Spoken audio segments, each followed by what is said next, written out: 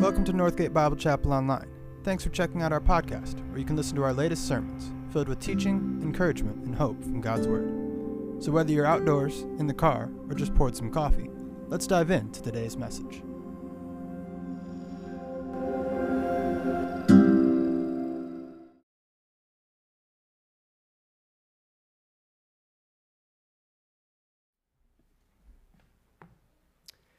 Good morning. It's so good to be out here along with the saints here this morning. As a quick word of introduction, I know my Abby had introduced me earlier. For those of you who do not know me, my name is Thomas Abraham.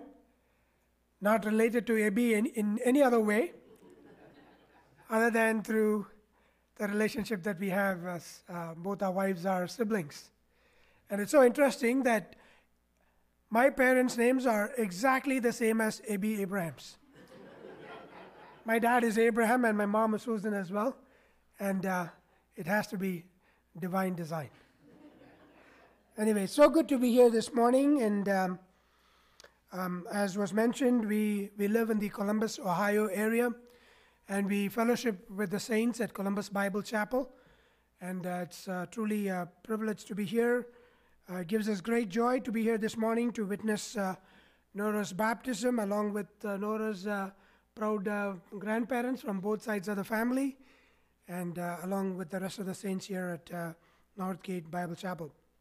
So this morning we shall continue our study from the book of Ruth. We will be in chapter 4.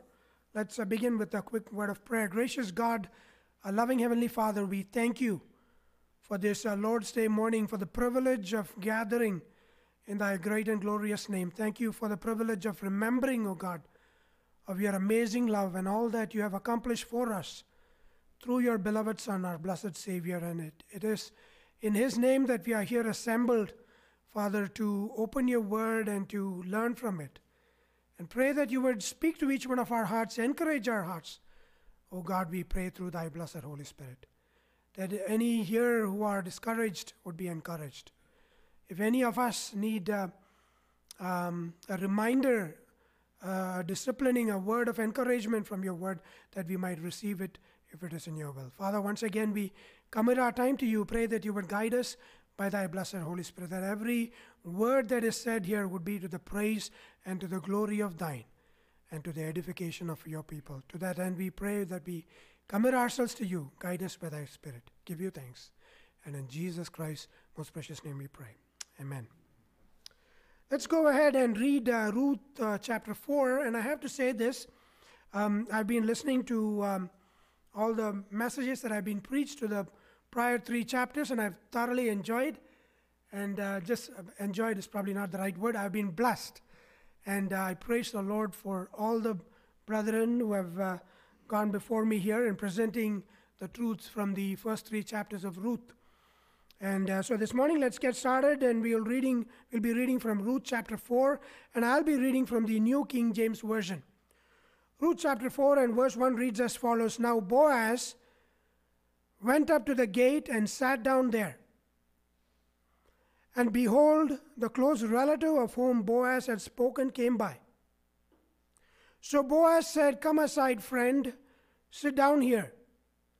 So he came aside and sat down. And he took 10 men of the elders of the city and said, Sit down. And they sat down. Then he said to the close relative, Naomi, who has come back from the country of Moab, sold the piece of land which belonged to our brother Elimelech.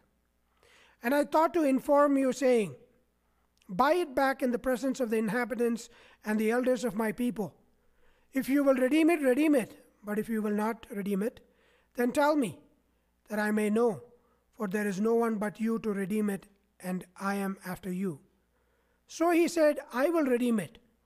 Then Boaz said, On that day you will buy the field from the hand of Naomi. You must also buy it from Ruth, the Moabitess, the wife of the dead, to perpetuate the name of the dead through his inheritance.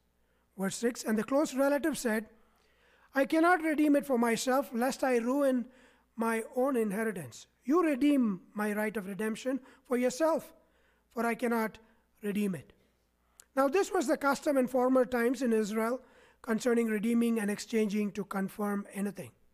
One man took off his sandal and gave it to the other, and this was a confirmation in Israel. Verse 8, therefore, the close relative said to Boaz, buy it for yourself. So he took off his sandal. And Boaz said to the elders and all the people, you are witnesses this day that I have bought all that was Elimelech's and all that was Chilion's and Mahlon's from the hand of Naomi.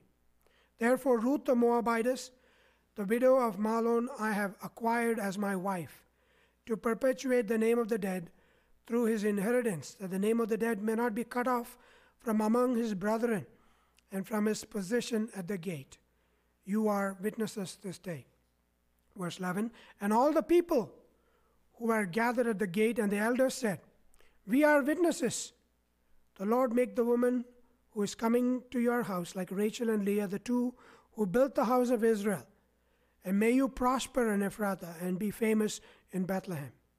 May your house be like the house of Perez, whom Tamar bore to Judah, because of the offspring which the Lord will give you from this young woman. So Boaz took Ruth, and she became his wife. And when he went in into her, the Lord gave her conception, and she bore a son. Then the woman said to Naomi, blessed be the Lord who has not left you this day without a close relative, and may his name be famous in Israel. And may he be to you a restorer of life and a nourisher of your old age. For your daughter-in-law who loves you, who is better to you than 7 sons, has borne him.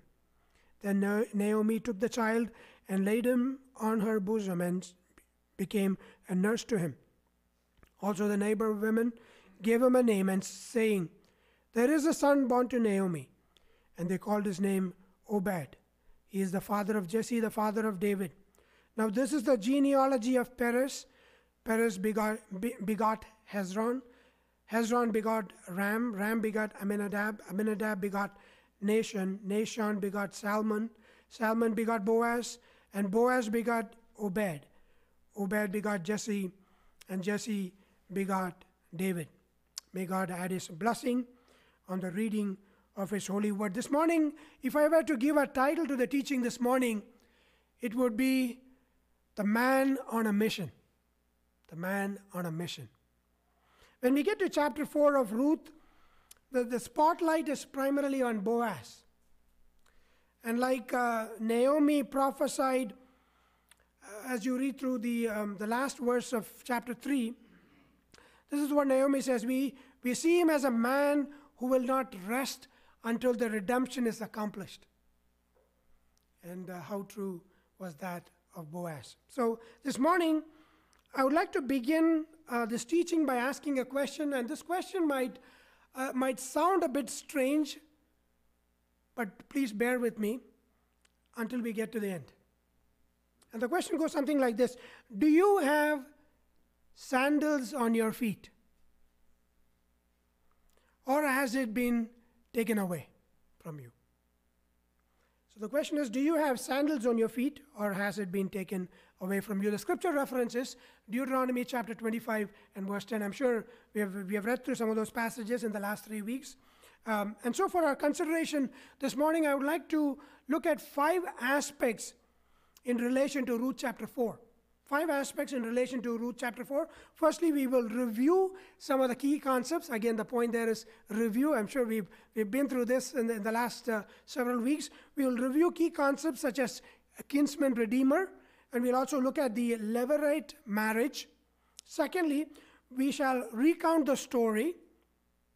Thirdly, we'll reason with our anonymous relative or friend, and there are some lessons that we can learn from our reasoning with our anonymous friend there. I trust that it will be a blessing to you. Fourthly, we'll look at Boaz's reaction. And finally, we'll close with this, the recompensate of reward.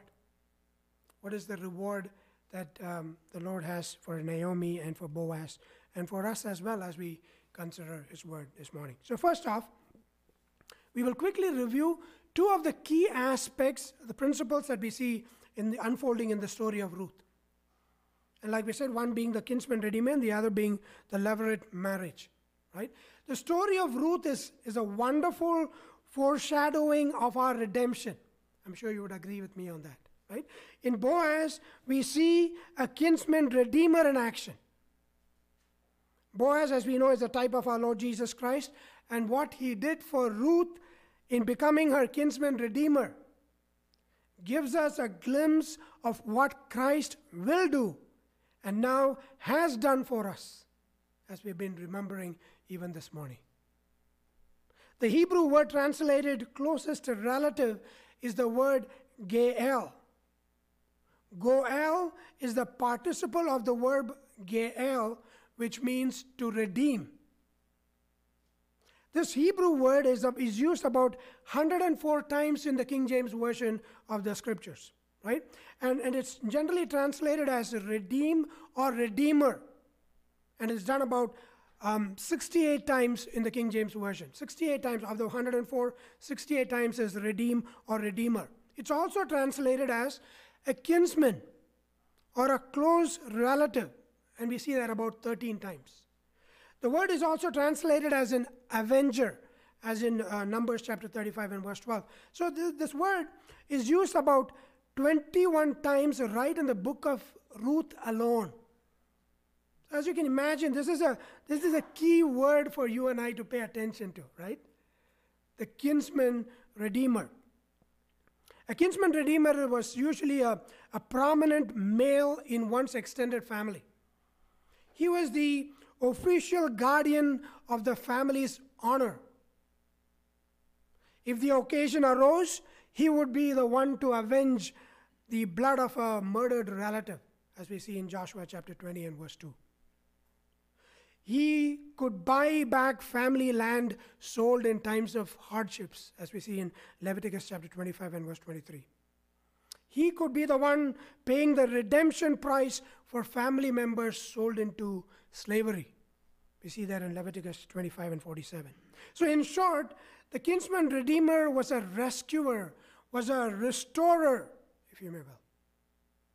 It's a word that is used more of God than of human. I thought that was pretty interesting. To be a kinsman redeemer, obviously there are certain requirements to be met for one to become a kinsman redeemer. There are 4 basic requirements. One, obviously, has to be a kin, right?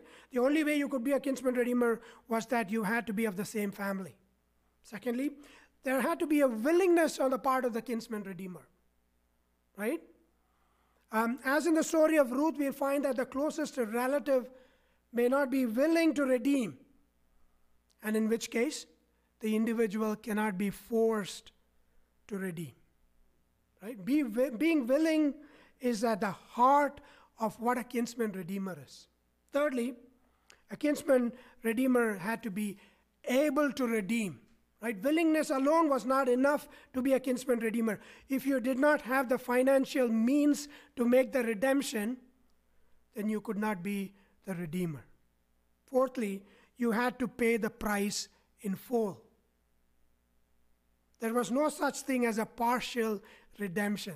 There is not like, here is a down payment, I'll come back in a few years and give you the rest of it. No. You got to pay it all in full. When it came to being a kinsman redeemer, unless the price was paid in full, there was no redemption. It was truly an all or nothing proposition. What an incredible reminder that is, as we think of our own kinsman redeemer. So, in addition to the concept of kinsman redeemer, we also see this principle of the levirate marriage coming into play in the story of Ruth. Our brother Benson rightly reminded us even last week that we do not see this completely in play in the story of Ruth. It's kind of mind-boggling in some ways as to how this whole story came about. And as you read through Deuteronomy chapter 25 and verses 5 through 10, we read about this levirate marriage. And so if you're like me, you're wondering, what is all this levirate? Does it have anything to do with the tribe of Levi? No. Right? The word levirate or lever is a Latin word, I believe, which basically means husband's brother. So a levirate marriage is a marriage with a brother-in-law. So in ancient times, if a man died without a child, it was common for the man's unmarried brother to marry the widow in order to provide an heir for the deceased. A widow would marry a brother-in-law, and the child produced in that union was considered the legal descendant of her dead husband. And so if the kinsman redeemer was able to marry, he could revive the family lineage when someone died without an heir. So the Old Testament places a great deal of emphasis on the role of the kinsman redeemer, and we see the reason why, right?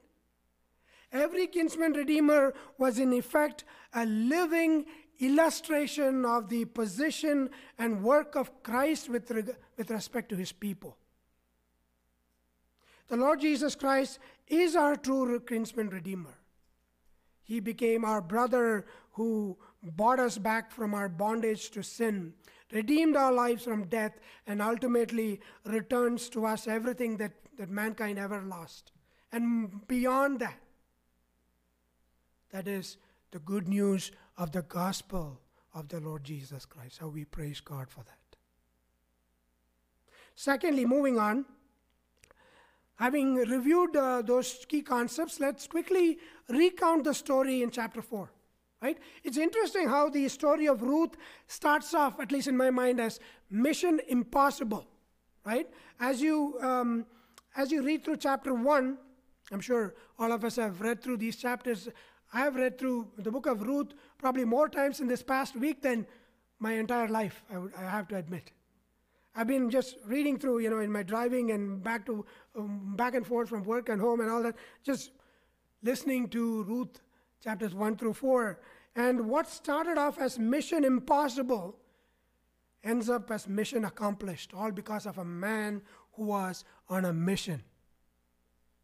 Right? The story of Ruth is truly fascinating, a true cliffhanger, if you may will, in some ways, with elements of suspense sprinkled throughout the account. How incredible is that? One such moment that stood out to me was in chapter 3 when Boaz says, yes, I am, Boaz is speaking to Ruth, he says, yes, I am your close relative. And imagine yourself to be reading through this book for the first time. And your heart just fills up with joy. And Boaz says, yes, I am your close relative. But then he goes on to say, but there is one who is closer than I am. Wow. My heart really sank at that moment. I'm sure yours did too, if you were reading it for the first time. Right? Now the story that we find in chapter 4 is that the scene moves to the city gate. That's where we find Boaz sitting at the city gate. City gate, as we all know, is a place where business is conducted, where disputes are settled, where even marriages are arranged. And we find Boaz there sitting and waiting for the man who was a close relative of Elimelech to pass by. And lo and behold, we find the close relative passing by. Wow. What is the probability of this man passing that way that day? Right? I don't know about that. Right? But this we know, that there is definitely by divine design. How true of that it is in your life and man. As I look around here, as we have families here, how true is that God has things planned out for your life and mine. A thought that should rest our doubts and fears as we go through this life. I need that to be preached to myself as I wake up every morning. And there, lo and behold, we find Boaz waiting for the man, and the man passes by, and Boaz calls out his name. I'm sure, right? Boaz called out for the man by his name and flags him down. But the writer of the book of Ruth doesn't tell us the man's name. Have you noticed that? And there are reasons for that, right? This anonymous kinsman redeemer is addressed as a Mr. So-and-so. I believe if in the original Hebrew, if you were to translate into English, it would probably be like Mr. So-and-so. And here's another thing that I really found interesting in the net version of the Bible. Does anybody have the net version here?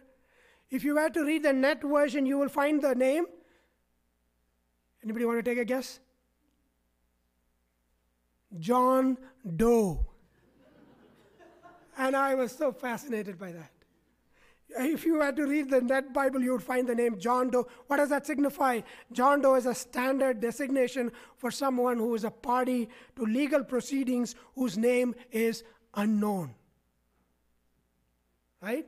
I thought that was pretty interesting though. So, moving on with the story here. And so in the presence of the 10 elders of the city, Boaz presents his case to the anonymous Redeemer. And what does a man do, right? He jumps at the prospect of buying Naomi's property. And he emphatically says, I will redeem it, he says. You see the flesh acting up there, right? He says, I will redeem it, he says. But when Boaz rightfully reminded him of his responsibility that he who buys the land from Naomi has to marry Ruth as well, our anonymous friend immediately retracts his decision. And he has a change of mind, right? And he says, you know what? I don't want to fulfill this duty as the kinsman redeemer. And it is at that opportune moment, right, that Boaz declares his intentions of not only buying the property, but also his desire to marry Ruth. And we know the rest of the story, as Paul Harvey would say, right? And now we know the rest of the story. Right, Boaz married Ruth, and they were blessed with a son, Obed. Moving on, thirdly, I want us to, if you may will, to look at this aspect of reasoning with this anonymous friend. And in the process, hope to learn a few lessons from his inactions. We could, I read this in one of the commentaries, and the commentator had this to say, that we could probably see the anonymous close relative as signifying the law. And the 10 elders who are witnesses to the man's inability to redeem as the 10 commandments. The curse of the law rested upon the Moabites, that they shall not enter into the congregation of the Lord, even to the 10th generation, is what we read in Deuteronomy chapter 23 and verse 3. Therefore, the law could not bring Ruth into redemption, but only kept her out of it. Paul rightfully reminds us in Romans 8 and 3, for what the law could not do, I love that verse. For what the law could not do, that it was weak through the flesh, God did by sending his own Son in the likeness of sinful flesh. On account of sin, he condemned sin in the flesh. Oh, what a beautiful reminder. Praise be to God for his unspeakable gift in the person of his Son, the Lord Jesus Christ, through whom both Jew and Gentile have access into the very presence of God. So our anonymous close relative, when initially presented with Naomi's case, probably jumped on the prospect of buying the land and increasing his own possession and inheritance. But the moment he realized of his levirate responsibility of marrying Ruth, he quickly had a change of heart. Right? And according to the law and the practice of the day, if he were to marry Ruth, the field so redeemed would belong to the son whom he would bear through Ruth. So this was more of a business dealing in the man's mind than fulfilling the kinsman redeemer's responsibility. Right? He was your typical self-minded man looking out for his own good. He reminds us of your flesh and mine. Before I bash this man too much, right? If I were to be honest with myself, I am like him, and you are too. You and I are very calculative in our thoughts and our actions. I don't know about you, but I am for sure I am. Many a times we count the cost of caring and serving for others. Caring and serving others involves sacrifice of time and effort and even money in some cases. Right? Our Lord himself in Matthew's Gospel 16 and verse 24 said to his disciples, if anyone desires to come after me, let him deny himself and take up the cross and follow me. For whoever desires to save his life will lose it, but whoever loses his life for my sake will find it, is what our Lord said. So back to the story. So our anonymous friend says to Boaz, I cannot redeem it for myself. It's not that he cannot redeem it. He basically did not want to redeem it, right? So he passes the baton on to Boaz and says, you redeem it, brother. You redeem it. And probably in much disgrace, the man takes the sandals off his feet and gives it off to Boaz. By doing that, he was surrendering his right to redeem the property. That was the tradition of the day, is what we just read there from Ruth Chapter 4. According to Deuteronomy chapter 7, Deuteronomy chapter 25 and verse 7, tradition says that for Naomi and Ruth, they could have taken the shoes themselves off the man's feet, and they could have spat on his face. That's what Deuteronomy chapter 27 and verse 10 says. To literally disgrace the man. Had Naomi and Ruth spat on the man's face, it would have been perfectly fine according to the law. Because that's what the law says. If you're not able to fulfill the kinsman redeemer's job, then the recipient has the right to take the shoes off your feet and to spit on your face. As a disgrace, as a reminder of his disgrace of the inability to fulfill the kinsman redeemer's job. So the story of Ruth is not only the story of God's redeeming grace, but we also see that amazing grace, abundant grace flowing through Naomi and Ruth. Right? We as God's children appreciate his grace, God's grace toward us. We like to sing of it, we like to talk about it, but the challenge is, many a times, does that grace flow in through us? Are we able to exhibit that grace toward others? Especially those who have offended us in some way, in one way or the other. Right? Paul in Ephesians 4 and verse 32 says, be kind to one another, tender-hearted, forgiving one another, as God in Christ forgave you, is what it says. Oh, to grace, how great a debtor daily I am constrained to be. Let that grace like a fetter bind my wandering heart to thee. Teach me, Lord, some rapturous measure, meet for blood-bought hosts above, while I sing the countless treasure of my God's unchanging love, is what the hymn writer said. So may this grace, not only, may God help us not only to be recipients of this grace, but that this grace would flow in and through our lives, that others might be able to see the grace of God in and through our lives and praise him for that. Fourthly, moving on. My time here is quickly running out. Fourthly, we will look at Boaz's reactions and the lessons we can learn from that. Right? Boaz, as we know, and we have been talking about it, is a type of our Lord Jesus Christ, who is our kinsman redeemer. Right? The first point that I want to bring out is that Boaz put himself under oath. He put himself under oath to fulfill the promise to redeem Ruth if the closest relative should refuse. Where do we find that? In chapter 3 and verse 13, we see Boaz telling Ruth that he will perform his duties as the Lord liveth, he says. Therein we see him bringing himself under the oath of God. This is what the writer of Hebrews in Hebrews chapter 6 and verse 17 says, speaking of the oath that God has made toward us. God, he says, the writer of Hebrews says, God to show unto the heirs of promise the immutability of his counsel, confirmed it by an oath. Verse 18, that we who have fled for refuge may lay hold upon the hope set before us. Oh, how we praise God for that. That we who have fled for refuge may lay hold upon the hope that is set before us. So firstly, Boaz put himself under oath. Secondly, One of the many Christ-like character traits that we see in Boaz, one of which was that he spoke the truth in love. And we see that exhibited throughout the book of Ruth. Boaz spoke to the anonymous friend in chapter 4 and verse 4. He says, "And I thought to inform you," he says. I believe in the Septuagint, which, as we all know, is the Greek translation of the Old Testament. The Greek word that is used here, therefore, "and I thought to inform you," basically the word there basically means to remove the veil, to expose to full view what had been hidden.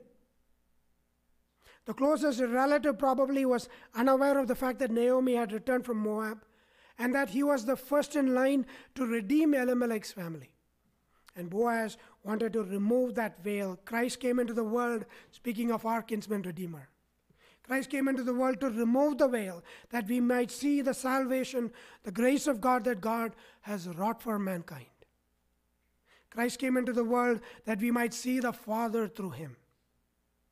And now Jews and Gentiles both have access to God the Father through the Lord Jesus Christ. Hebrews 10 and 19 says, "Having therefore, brethren, boldness to enter into the holiest by the blood of Jesus, by a new and living way, which he has consecrated for us through the veil, that is to say, his flesh."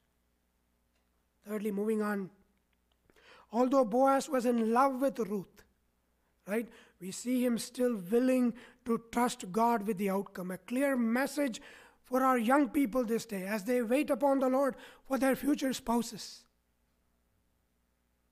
Trust in the Lord with all thine heart and lean not in thine own understanding. In all thy ways acknowledge him, and he shall direct thy path. Proverbs 3, 5 and 6. We see our Lord in the Garden of Gethsemane praying, "Let this cup pass from me, nevertheless, not my will, but thine be done." What an amazing kinsman redeemer we have in our Savior, the Lord Jesus Christ.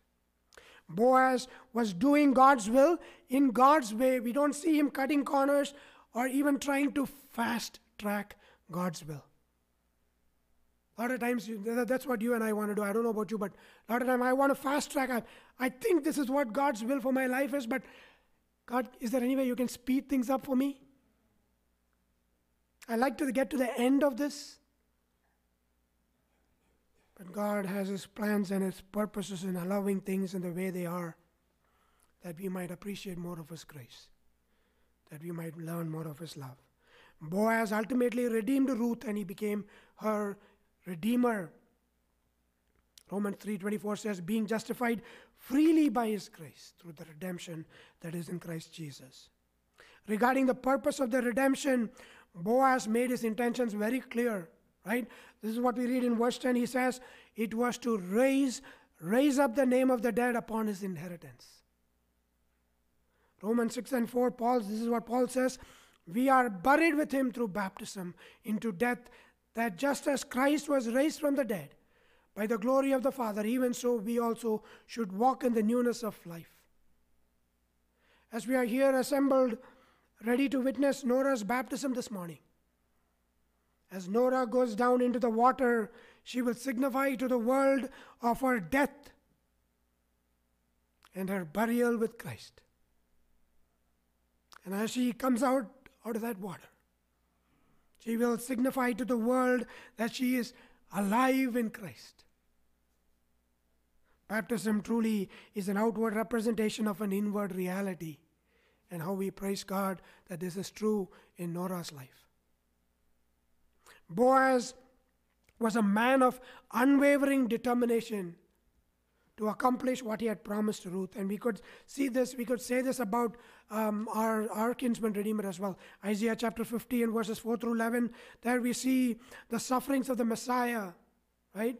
This is what we read, "He will not shrink back from his mission, despite severe suffering, opposition, and humiliation, because the sovereign Lord helps me," we read there, "I will not be disgraced. Therefore have I set my face like flint, and I know I will not be put to shame." Isaiah 50 and verse 7. Jesus said in John 4 and 34, "My food is to do the will of him who sent me, and to accomplish it, And in fulfillment of that, our Lord's last words on the cross were, "It is finished." Oh, isn't that music to our ears? How we praise God for that. That our salvation is indeed complete. And we rest upon him. Boaz was a true servant at heart. Right? He could have very well sent someone, one of his servants, to the city gate to discuss the matter with the kinsman redeemer. But he went there himself and settled the matter. Boaz was a true servant at heart. It's ironic that his son was named Obed, as Obed means to serve. Servanthood was part of who he was. Boaz purchased Ruth as a wife for himself. Christ has purchased us from the slavery of sin and made us his own. We are bought with a price, not with the corruptible things of silver and gold, but with the precious blood of Christ as a lamb without blemish. There is so much more that can be said about the kinsman redeemer, but due to want of time, I want to move on. Finally, I want to consider the aspect of reward. The recompensate of the reward. As the story comes to an end, we see the Spirit of God bringing Naomi back into the picture one final time. Naomi had gone to Moab of her own free will. And after passing of her husband and her 2 sons, she probably felt alone and angry with God and had bitterness toward him. And she says, "Don't call me Naomi, for Naomi means pleasant, but call me Mara."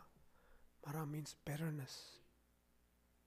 But then she turned her back on Moab and returned to Bethlehem, the place of God's appointment for Naomi. And after her return, we see her as one who lived a life of dependence upon God. Fast forward, and now, after the birth of Obed, the women of the village gathered this time to bless God. Oh, how amazing that should have been. And they declare that Yahweh has more than compensated Naomi for all her losses. And Ruth's newborn is regarded as Naomi's kinsman redeemer. Oh, how beautiful is this story. It gets beautiful as the pages go on. Such is the beauty of our salvation, such is the beauty of our redemption. Traditionally, Obed, who is looked on as Mahlon's child, is to be Naomi's restorer of life and a nourisher of her in her old age, is what we read there. Right? What seemed impossible in Naomi's mind, like having a grandchild or maybe even having a family to care for, now has finally become a reality. Furthermore, in time we read that Obed himself will ultimately marry and have a family, right? And Naomi's great-grandson will become Israel's great King David.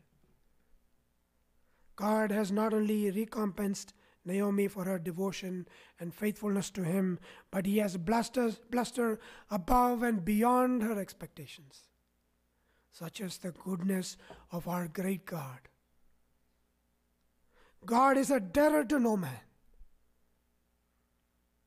and he loves to reward his children. I love this verse.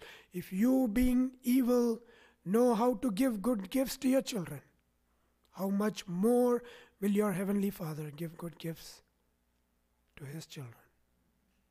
Colossians 3:23, this is what Paul says, "Whatever you do, do it heartily as to the Lord, knowing that you will receive the reward of the inheritance, for you serve the Lord Christ." What a wonderful reminder, dearly beloved. The story that started with famine and death ends up with new birth and life. Isn't that the story of every born-again child of God? That we who were dead in our sins and in our trespasses have been brought back to life. We have been given newness of life. And that is what we are here to celebrate this morning in Nora's baptism. As we witness Nora's baptism, may we be reminded of the goodness and the grace of God. As we go to our homes, may we be reminded, may we be found faithful in the things that God has entrusted to us. Whether it be in our homes, whether it be in the local assembly, may God help us to be faithful, to trust in Him, to depend on Him. So we began this morning with this question. Do you have sandals on your feet? When a kinsman redeemer did not fulfill his responsibilities, his sandals were taken away from him. Sandals speaks of one's possession and rest and readiness to fulfill one's duties. You would recall the Israelites were to eat their Passover with their feet shod to show that they were ready for their journey. And this is what Paul says in Ephesians 6 and 15, right? Speaking of the believer's armor, this is what Paul says in Ephesians 6 and 15, having your feet shod with the preparation of the gospel of peace. If you haven't already accepted Christ as your personal Savior, as your kinsman redeemer, now is the accepted time. But for those of us who know Him as our kinsman redeemer, are you walking in obedience to the gospel? Is your life ordered by the gospel? Oh, how much more you and I need to be doing that. As we are testaments to the world, as the world looks at your life and mine, may we be witnesses for the grace of God and His transforming power. Are you sharing this good news to those around you? May God help us to have our foot shod with the preparation of the gospel of peace. Once again, thank you for the opportunity to share from God's word this morning. I trust that these thoughts have been a blessing to you. They have been a real blessing to me as I've been considering this passage this past week. And I trust that it'll do the same to you as well. Let's close in a word of prayer. Gracious God, our loving Heavenly Father, we are so grateful, we are so thankful, Father, for all that you have done for us in the giving of your Son, something that our finite minds can never fully understand. But Lord, through our eyes of faith, how we thank you for our Savior, our kinsman redeemer, who was not only willing but also able, and the one who accomplished it, the one who finished the work of redemption for mankind. Father, how we thank you for the story of Ruth. How we thank you, Father, for all the lessons that you have brought to our attention this morning. Pray that you would continue to guide us by thy blessed Holy Spirit. May the Spirit encourage our hearts to walk and to live our life for thy glory and for the edification of thy people. Father, we thank you this morning for Sister Nora. We pray that you would continue to guide her. We thank you for her. Thank you for the blessing that she's been to us in the local assembly here and also to us as a family. We are so grateful for how you have drawn her unto yourself. And pray, O Father God, that as she takes this step of faith, pray that you would continue to accomplish your will and your plans for her life. That you would go on to be a witness for you, to be a witness of thy sovereign grace, and to live a life that is pleasing to you. Once again, Lord, we commit ourselves to you. Thank you for Northgate. Thank you for the believers here. Thank you for the leadership. We pray that you would continue to strengthen each one, that as a body, that they would go on to glorify and honor you. We give you thanks and praise, and pray this prayer in the blessed name of our Lord and our Savior, Jesus Christ. Amen.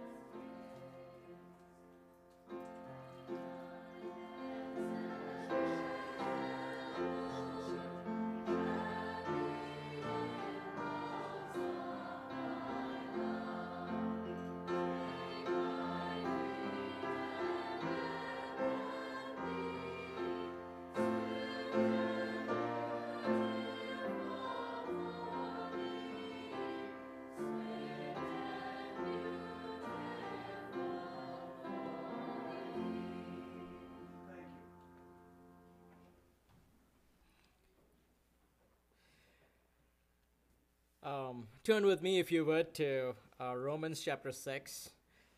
Nice warm water here. I was telling Ted I might be here for longer than I think I wanted to be here for. But then he reminded me he might close this, so I'll try to make it quick. Romans chapter 6.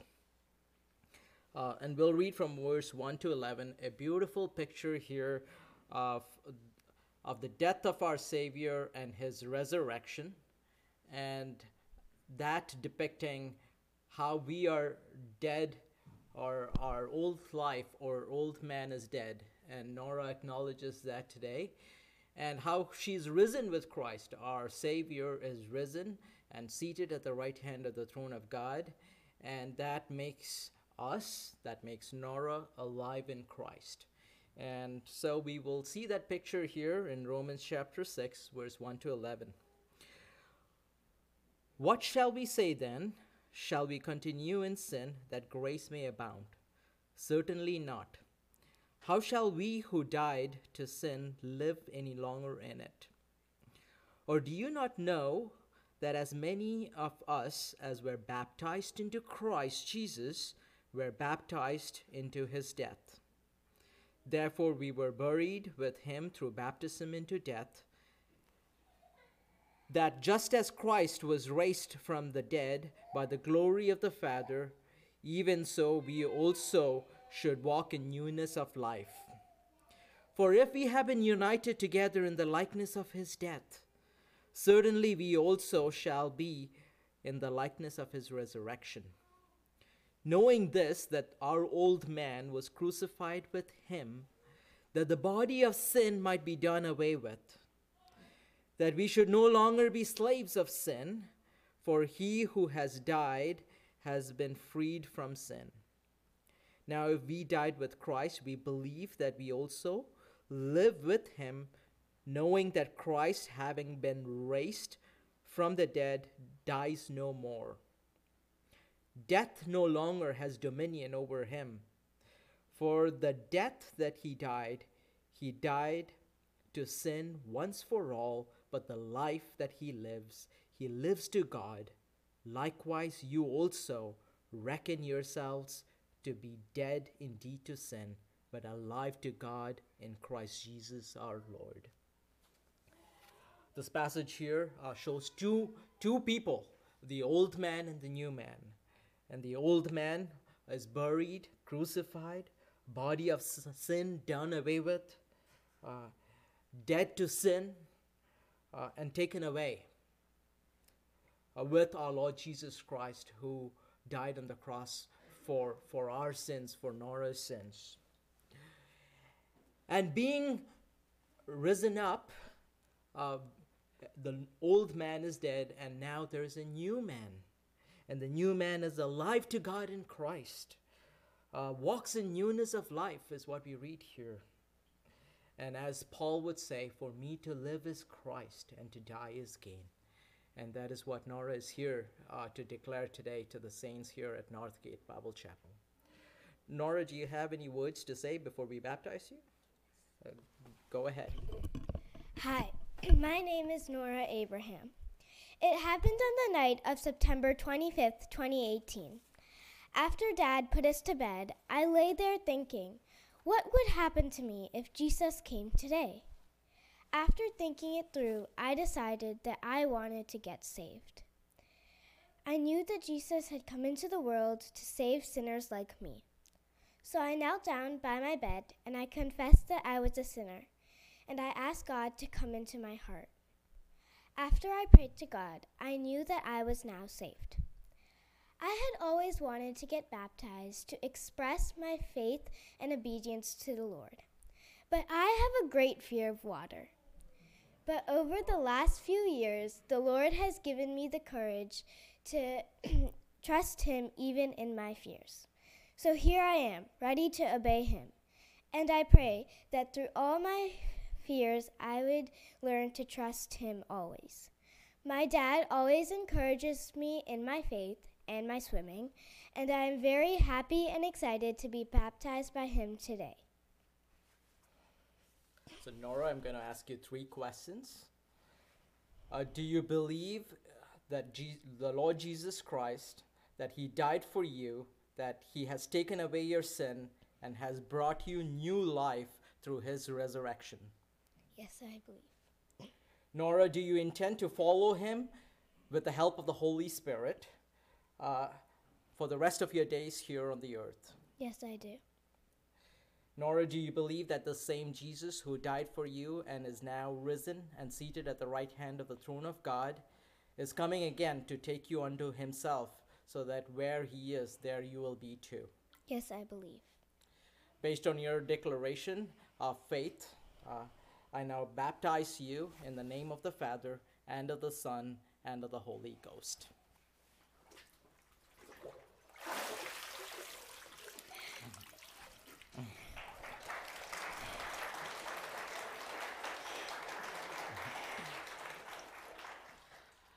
We'll sing Nora's favorite hymn, 545, from the Red Book, and then I'll pray for Nora.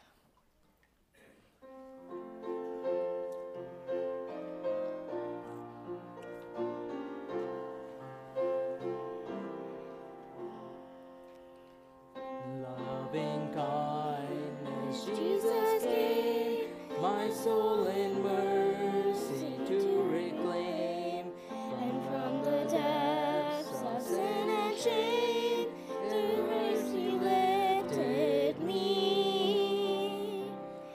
From sinking sand he lifted me, with tender hand he lifted me, from shades of night to plains of light. Oh, praise his name, he lifted me. He called me long before I heard, before my sinful heart was stirred. And when I took him at his word, forgive me, lifted me. From sinking sand he lifted me, with tender hand he lifted me, from shades of night to plains of light. Oh, praise his name, he lifted me. His brow was pierced with many a thorn, his hands by cruel nails were torn. But when I knelt and grief forlorn, in love he lifted me. From sinking sand he lifted me, with tender hand he lifted me, from shades of night to plains of light. Oh, praise his name, he lifted me. Higher plane I dwell, and with my soul I notice well, yet how or why I cannot tell, he should have lifted me. From sinking sand he lifted me, with tender hands he lifted me, from shades of night to plains of light. Oh, praise his name, he lifted me. Father, we thank you for your Son, our Lord Jesus Christ. We thank you for the life that we have in and through his death. Except a grain of wheat fall into the ground and die, it cannot live. And Father, we thank you for your promises. We thank you, O Father God, for what you have provided in your Son, and what you have provided in your Son for Nora. Uphold her in your hands, we pray. And Father, we look to you for her, that as she goes on in this newness of life, that she would ever look unto you, the author and perfecter of our faith, of her faith, that she would lean on not her own understanding, but on the understanding that you provide, that you would strengthen her with all might and grace and mercy from above, that in the difficulties of life, that she would look unto her Savior and Lord, that she would go forth mightily for you and for your kingdom, as alive in the newness of life in Christ Jesus. Father, we look to you for her. Pray that you would bless her, watch over her. We thank you, Father God, for this expression of faith, and pray that you would bless our time again of fellowship together, even as we partake of this small meal together as well.